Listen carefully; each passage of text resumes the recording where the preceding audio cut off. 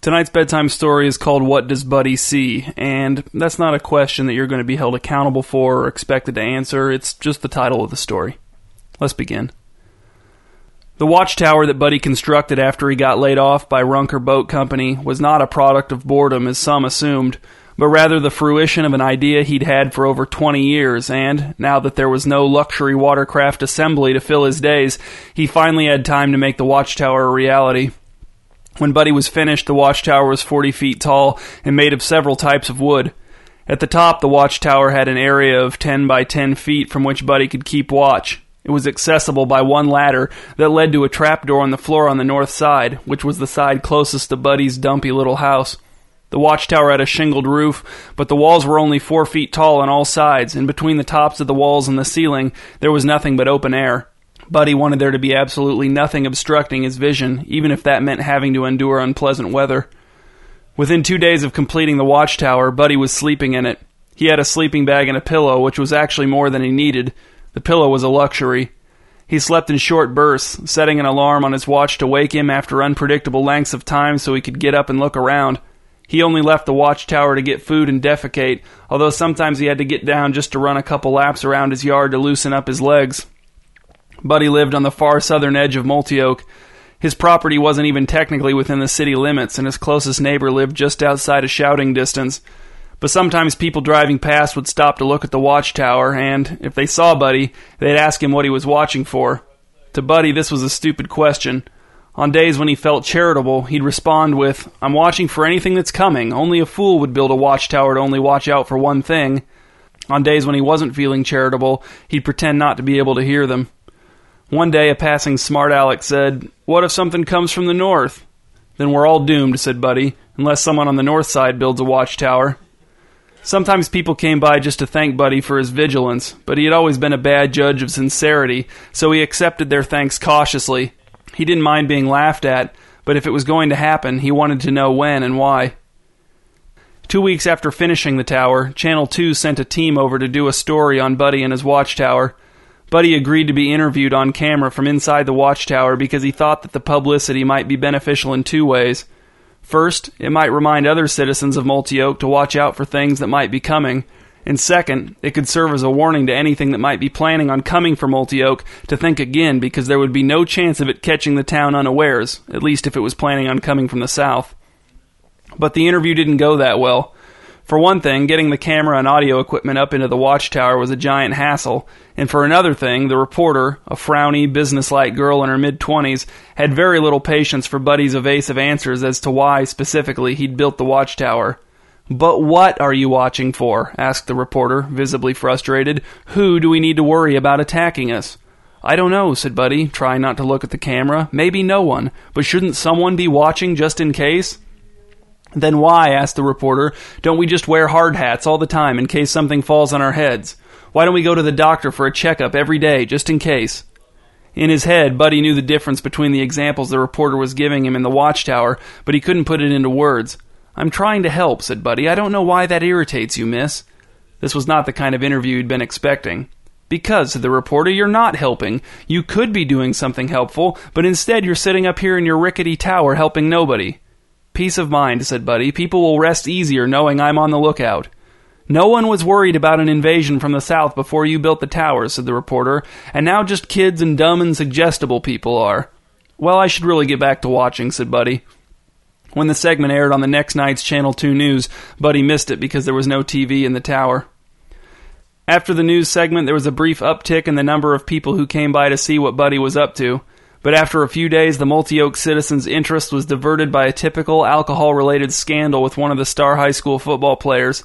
So Buddy was left alone in his tower, and he used the ensuing peace and quiet to, what else, watch. Day after day, he saw nothing that could be considered a threat. "That's good," he told himself. "I don't want to see anything. Do I? No."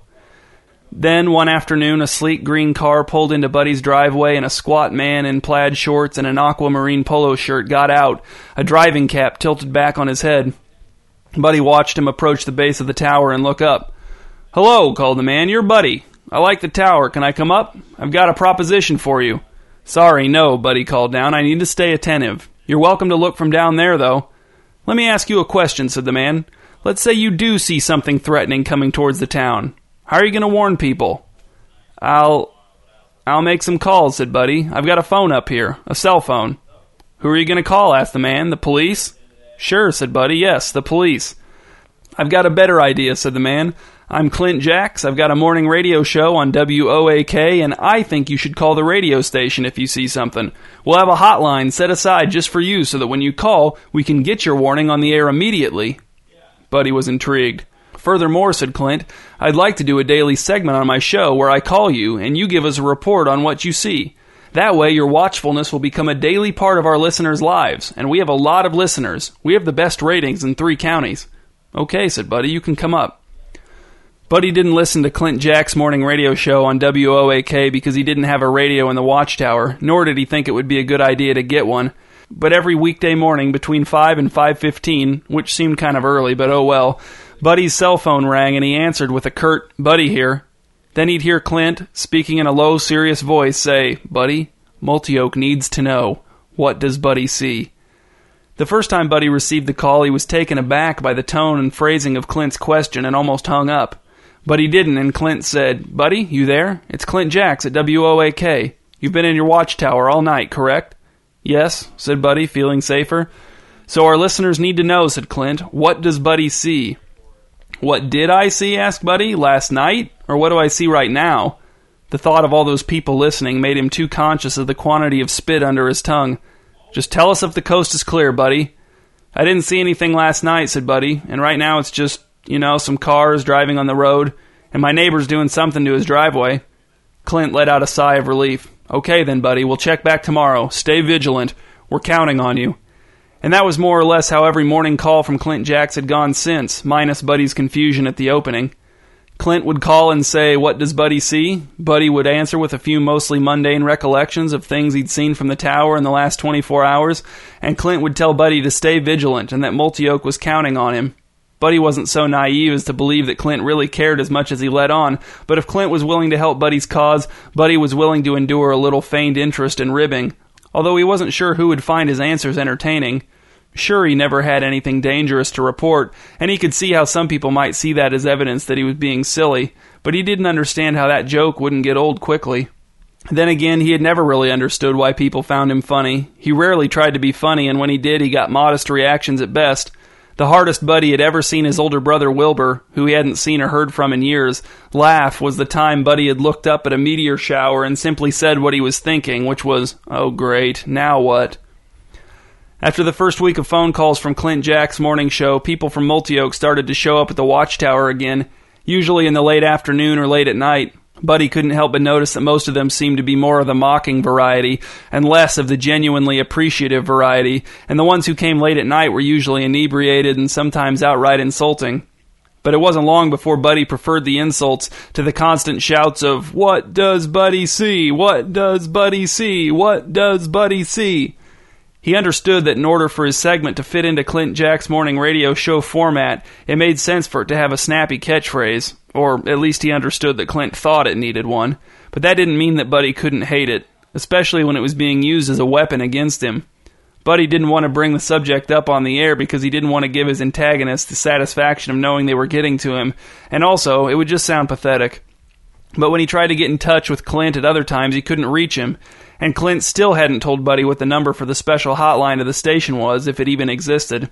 Still, in spite of all this, Buddy clung to the knowledge that even if the vast majority of the Clint Jack's morning show listeners saw him as a joke, his information was still being passed along. The listeners might not value it, but they were hearing it anyway.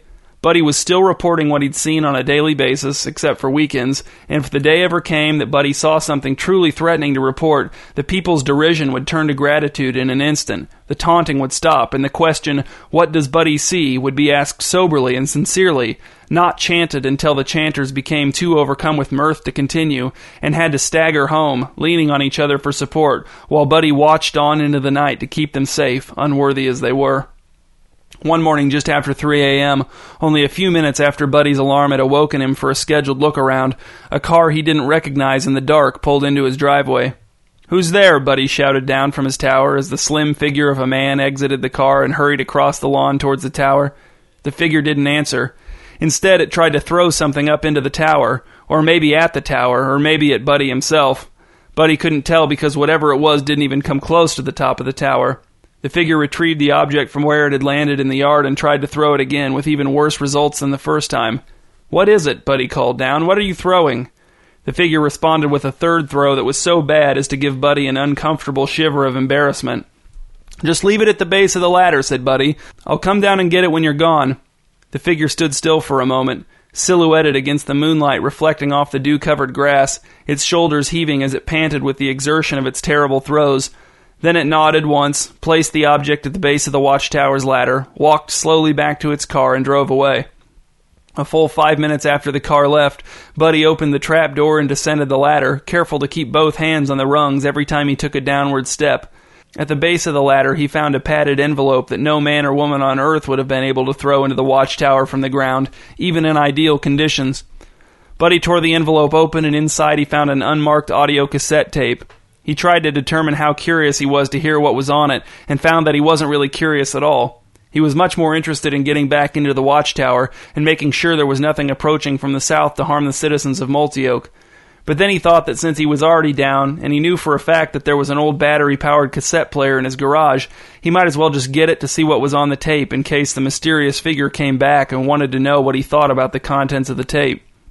When he got back up to the top of the tower, Buddy looked around with the most watchful eyes he could manage for a full 15 minutes before kneeling to put the cassette tape into the player and pressing play. At first, there was just an unpleasant popping and hissing sound. Then, abruptly, Buddy heard Clint Jack's voice, although he barely recognized it. It came through the grimy cassette player speaker as an obnoxious, domineering version of Clint's regular speaking voice.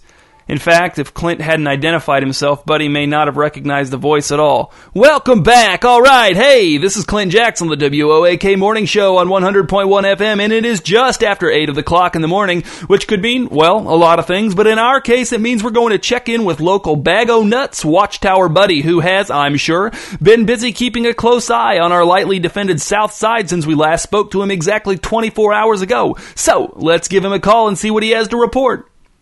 Buddy frowned and wondered if he'd heard correctly.